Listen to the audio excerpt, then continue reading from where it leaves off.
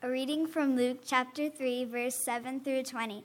He said therefore to the crowds that came out to be baptized by him, "You brood of vipers, who warned you to flee from the wrath to come? Bear fruits in keeping of repentance, and do not begin to say to yourselves, 'We have Abraham as our father.' For I tell you, God is able from these stones to raise up children for Abraham. Even now the axe is laid to the root of the trees. Every tree, therefore, that does not bear good fruit is cut down and thrown into the fire."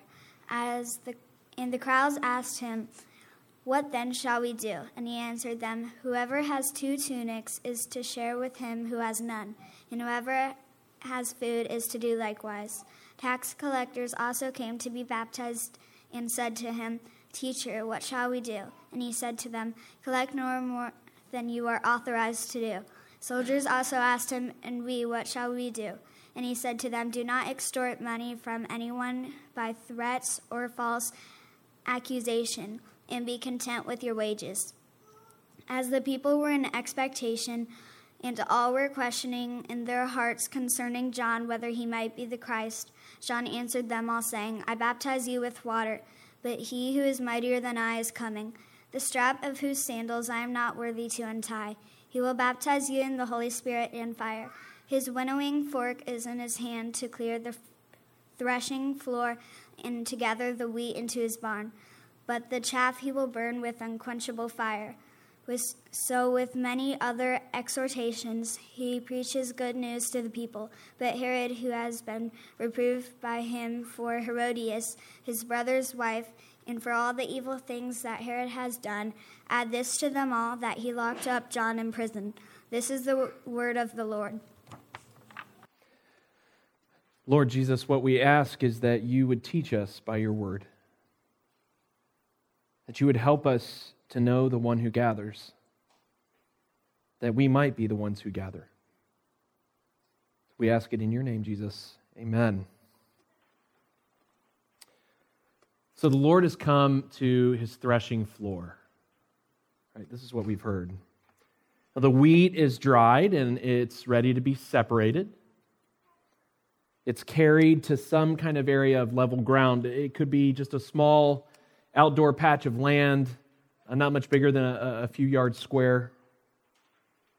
But as you lay out this dried wheat, you might drive some animals over it, and their hooves are breaking up the sheaves.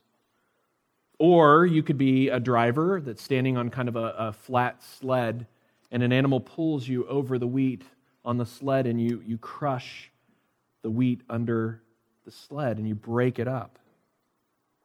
And then once you're done with that, once you've crushed it and it begins to kind of fall away, the grain from the wheat, then the thresher, he walks over the wheat with a large fork, like a pitchfork.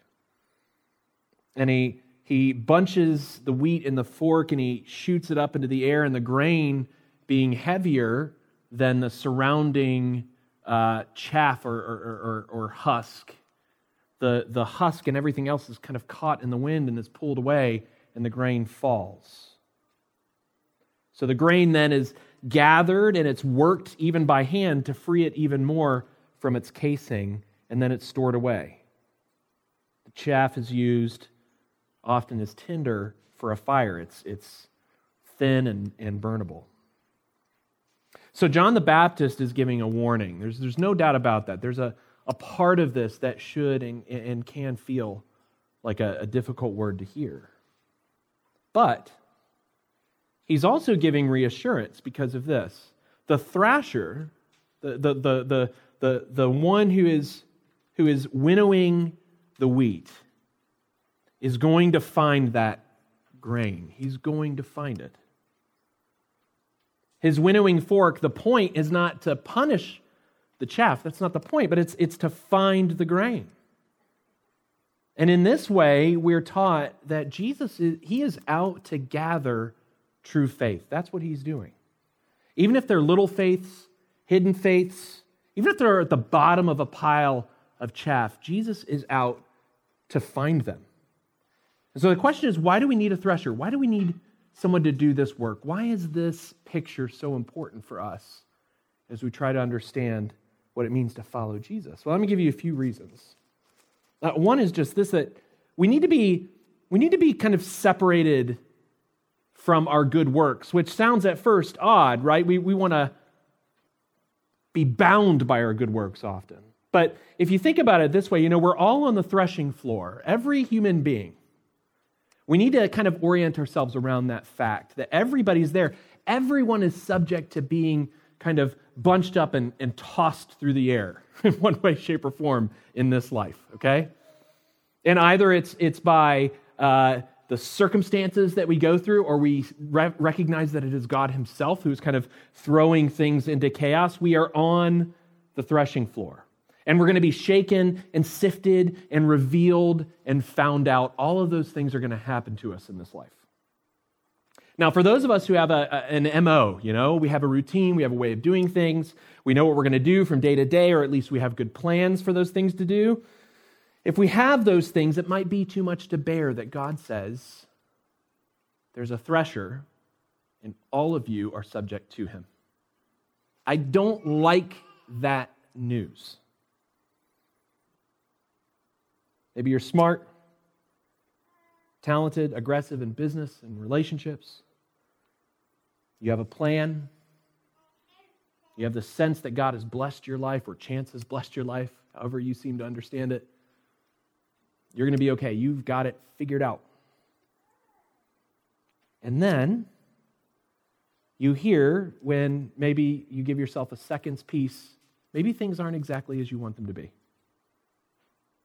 Maybe you're a little unsettled. Maybe you start worrying about the fact that life and your talents are limited. That's the experience of being on the threshing floor, of recognizing that someone else is in control. John the Baptist is saying that everyone's there. So the question that he's inviting us to consider is, what's going to be left after the threshing, after the working over that happens to us in this life? The tough news here immediately is that it's not going to be your resume that remains in the great threshing. All kinds of people come to John. He doesn't seem to say, those of you who have got it more together, you don't have to worry about this. You don't have to be concerned. Now, this is just for real messes, okay? You should know. Those of you who are real messes, you're going to be. That's not what he says. Can you imagine a harder truth than the fact that everything that you build your life on, all of your hard work, can be undone? That everything you've established can be unestablished. When Thomas Edison died, his good friend Henry Ford was by his bed. And when Edison breathed his last, Henry Ford tried to capture his last breath in a test tube as a way to just hold on to what little genius was left there, right? He couldn't let go of the fact that this person could perish. But Edison goes to dust. And you can't avoid the fact that there is at least something intimidating about hearing that we too will go to dust. Wow, welcome to church. Sunday morning, what a great time to hear this. But it's true. The threshing floor exists, and all of us are on it. So what do we do with that? It's good for God to help us to see that the time for gathering, which is what the thresher is doing, right? It's good for us to know that that's not going to wait for us. None of this is going to wait. It's on God's schedule, what he's going to do. It's not on our schedule.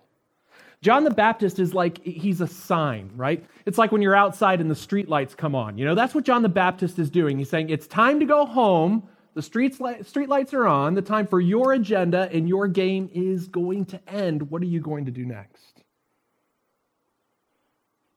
We can't keep the night from coming. We can't keep the gathering time from coming. So God calls out to us. We need to be separated from our good works, from our self-control a little bit. We have to be. We can't hear Jesus without that. But the thresher also knows this, that sometimes our religious stuff that we do, it's just good works and makeup. It's just self-centeredness by another name. We hardly need to be reminded of that, right? As often as we hear it, Christians, religious people, they are hypocrites. And sometimes we have to admit about ourselves that sometimes our religious stuff is just an effort at self-serving. Well, these are the people who are coming to John the Baptist. They show up and they receive this terrible news, They make a pilgrimage. They go out to see John the Baptist, which ordinarily, if that's what you do, you expect the person who you come to see to recognize what you've done to get there, right? I've come to see the great John the Baptist, and John the Baptist says, "Who told you to run away from the destruction?" John the Baptist is not good at bumper stickers. He is not a good marketer in this case, right? The people that are coming out to him are hearing, something's wrong. John the Baptist gives them grim news. They think they're like super Jewish, right? They've done all the good things, and now they're coming out to see John. But John says, if you're looking for your Jewishness, your way of keeping all the little things in the law, if you're looking to that to save you, then you're not going to be Jewish enough. You're not going to be hardworking enough. You can't be religious enough to do that. How do we know that? Well, God's word kind of defines for us the difference between those who are coming to John and those who have the chaff released. Is not this the fast that I choose, Isaiah says in Isaiah 58? To loose the bonds of wickedness, to undo the straps of the yoke. This is greatest hits right here. To let the oppressed go free and to break every yoke. Is it not to share your bread with the hungry and bring the homeless poor into your house? When you see the naked, to cover him and not to hide yourself from your own flesh? Just kidding. I don't really mean this. Instead, just do Christian stuff and don't worry about it. Isaiah 58. I'm just kidding. The last part I added, right? There is a question here for us. What's real? What's the chaff? What's the real following of Jesus and what's fake? John gets even more personal. Again, how to make friends and influence people. Here's what he says. He says, don't even try, right? I kind of like this language here. Don't even think of calling yourselves children of Abraham as if that's going to save you. Don't even try and tell me about that. He says, God can make culturally proud good-for-nothings out of these rocks if he wants to. Who are you? Are you a rock or are you a child of God? This is not easy stuff to hear.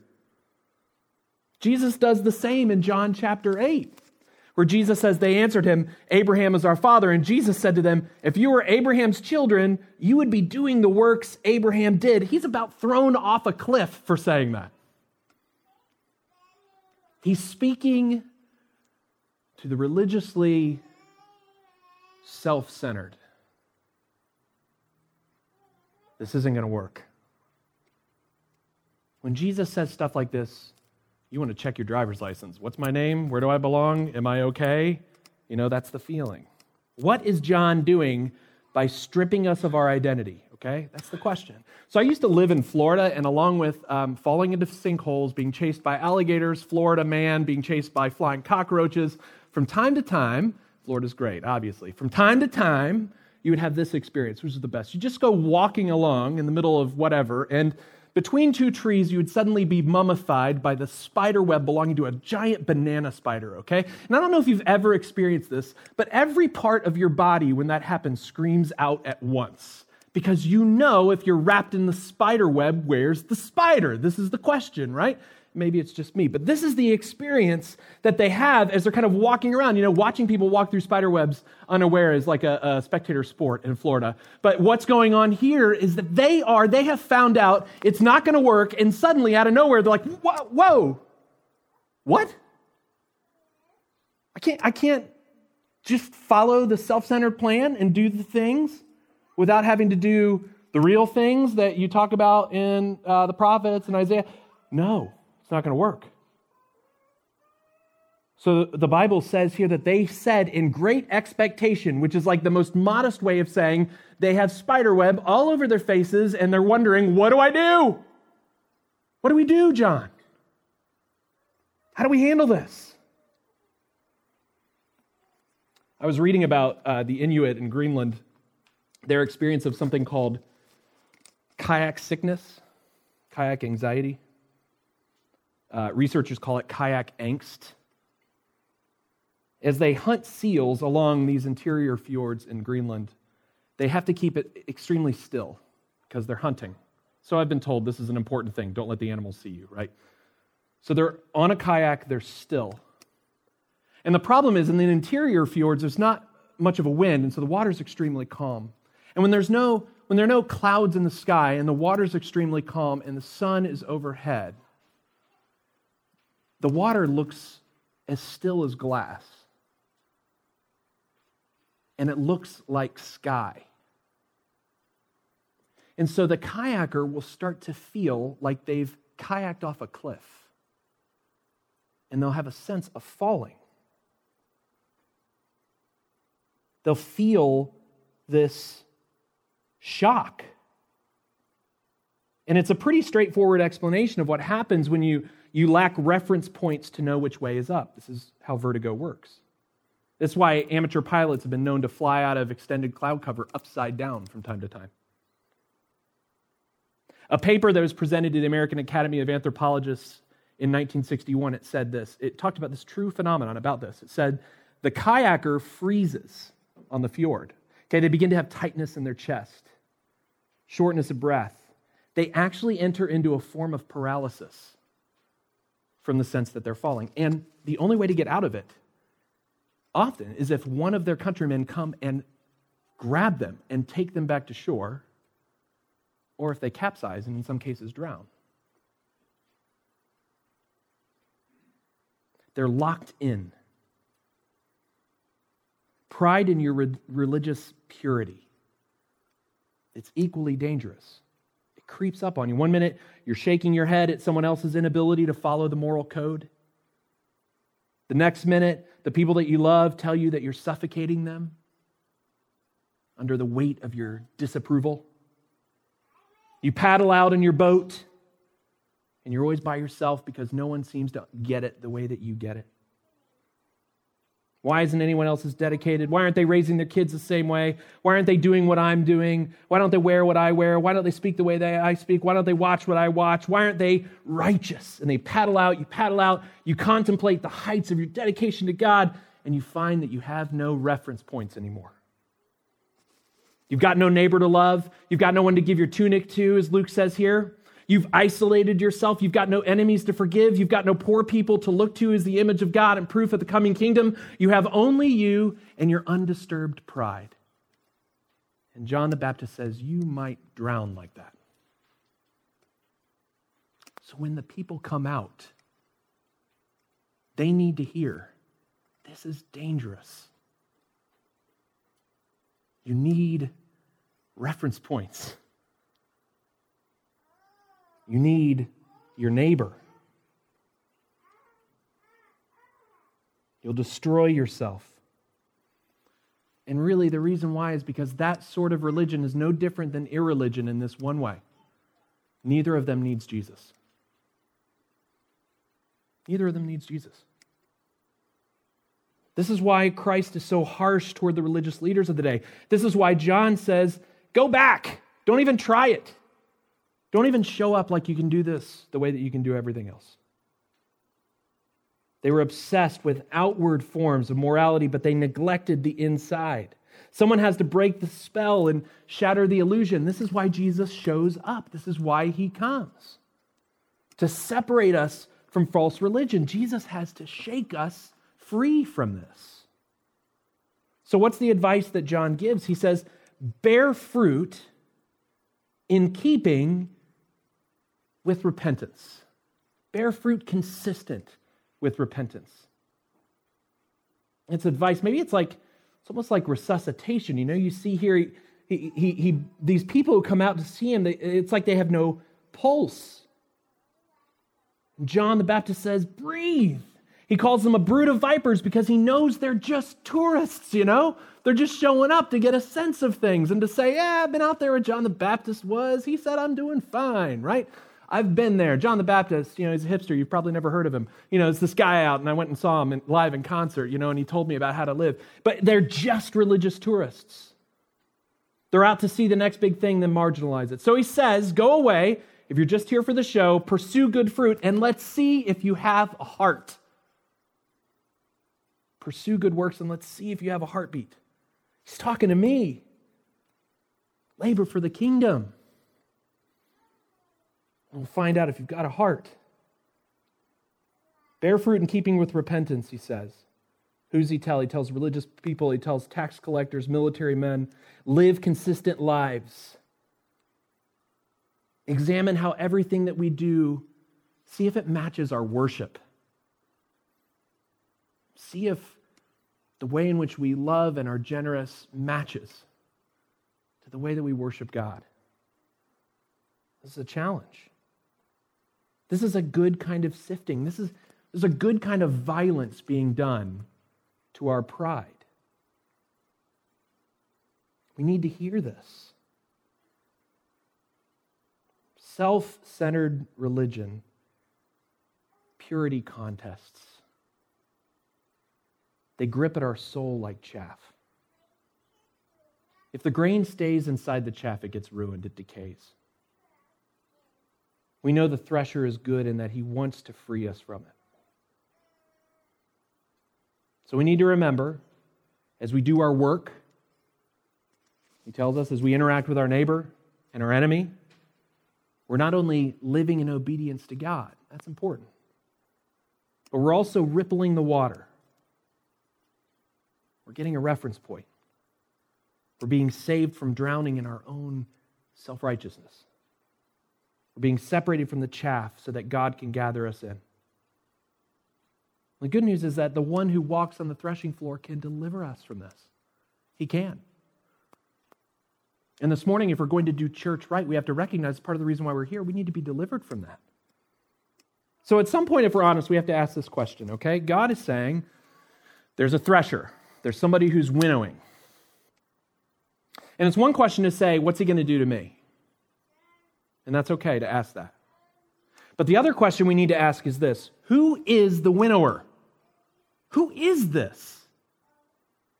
What is it that makes him different from everyone else that wants to sift my life, that wants to mess with my internal world? He wants to change the way that I treat my boyfriend, challenge the way that I speak to customer service reps, the one who sifts how I spend my money and stands in the way that I want to consume sex or drugs or pills or entertainment or shopping or whatever else.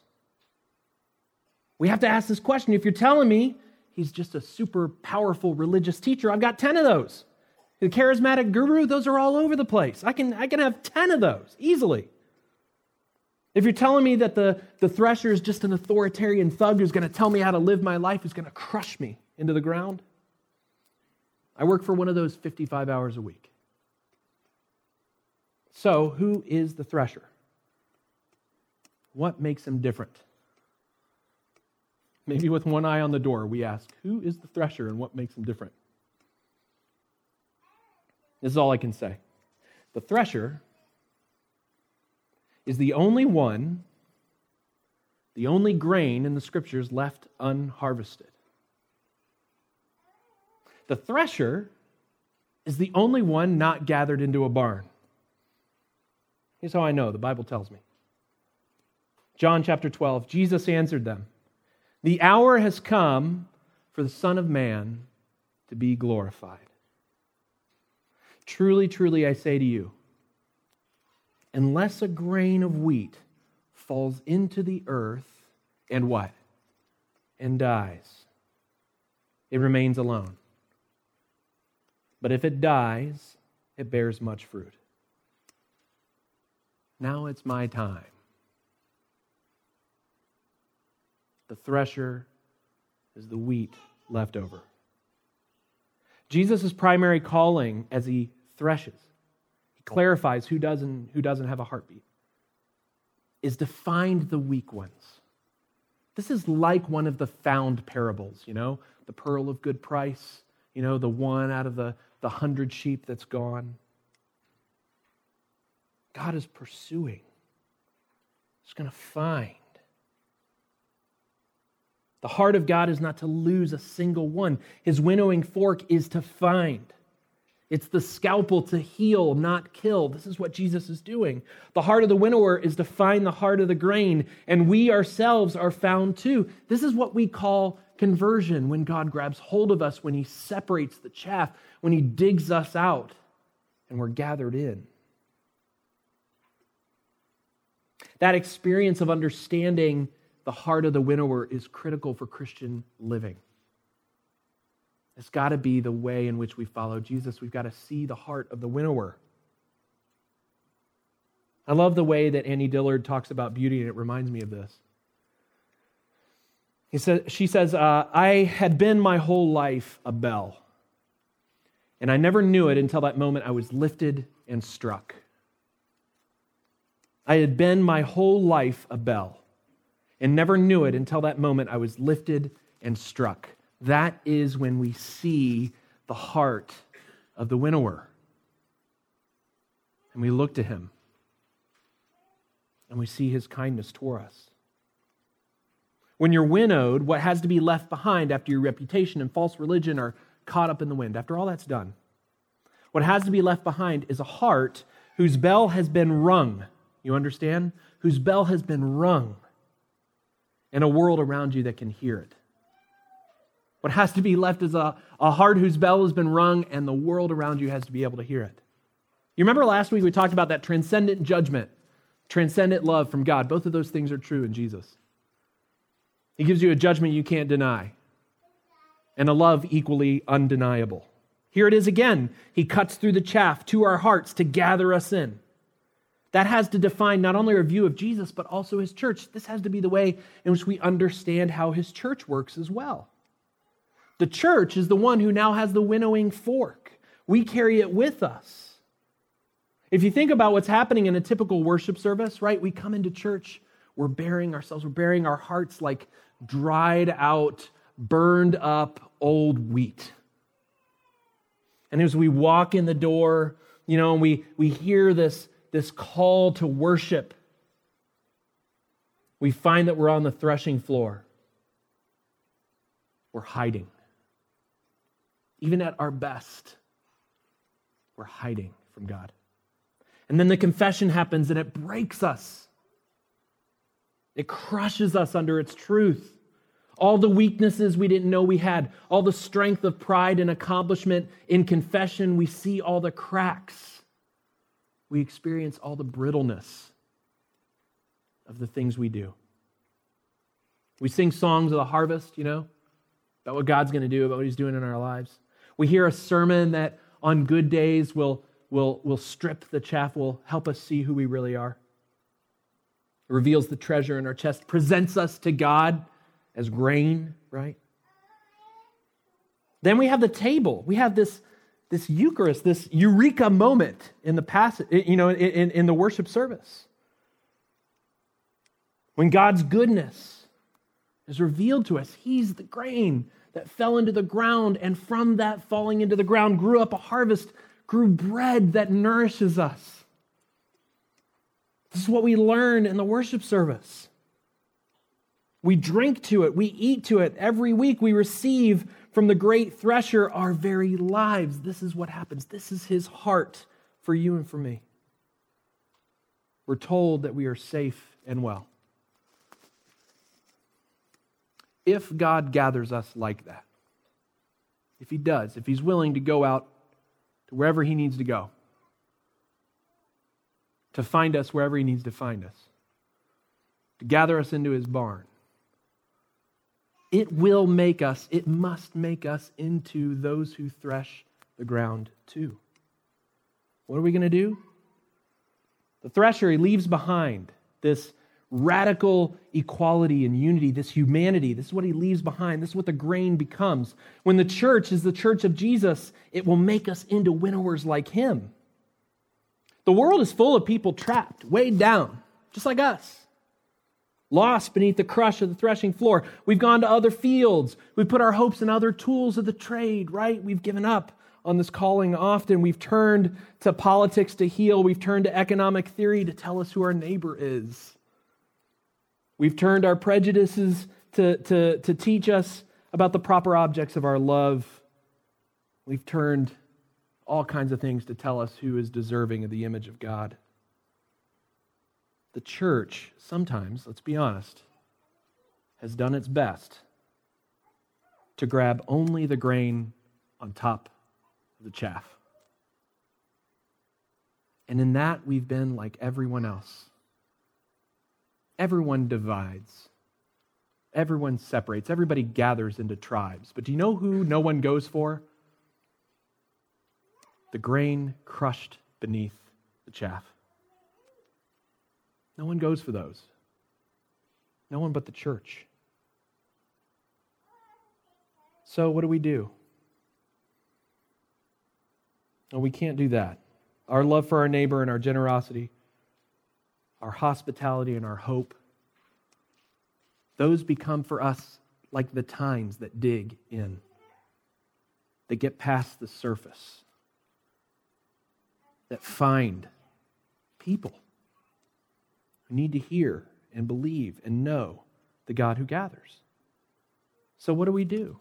We have to ask the question. We have to ask out loud as a church. We have to ask this question. Why have we been given what we've been given by God? Why have we been given this winnowing fork? Why have we been given the Lord's Supper? Why have we been given the sword of the Spirit? Why have we been given a means to confess and to be pardoned? It's not just so that we can feel good ourselves, right? It is so that we can do what the thresher does. Why have we been given hearts that can sustain heartbreak and perseverance and all of these things that God gives so that we can be the people who walk the ground digging at it? Why have we been placed in a world next to those who are marginalized? Workers in service industries that get food to our tables late. People, for some reason, who drive and when they turn left into two-lane traffic, they seem to drift into the right lane, which is illegal, I should tell you. Why have we been placed next to these people, right? Why have we been given this calling? Why have we been placed here? Why do we have the big annoyances too? The landlord who squeezes us for rent, or those who have no advocates in our city who are dying to figure out how to navigate government forms because they don't speak the language. Why have we been given all of this? To dig deep. To use the winnowing fork. It's our job, way before it's anyone else's.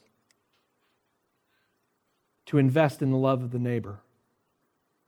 The tines of the truth shall set you free. The tines of sleep at my bed and eat at my table. To thresh after the world for all those who belong to the great gatherer. That's why. Let's pray that he helps us.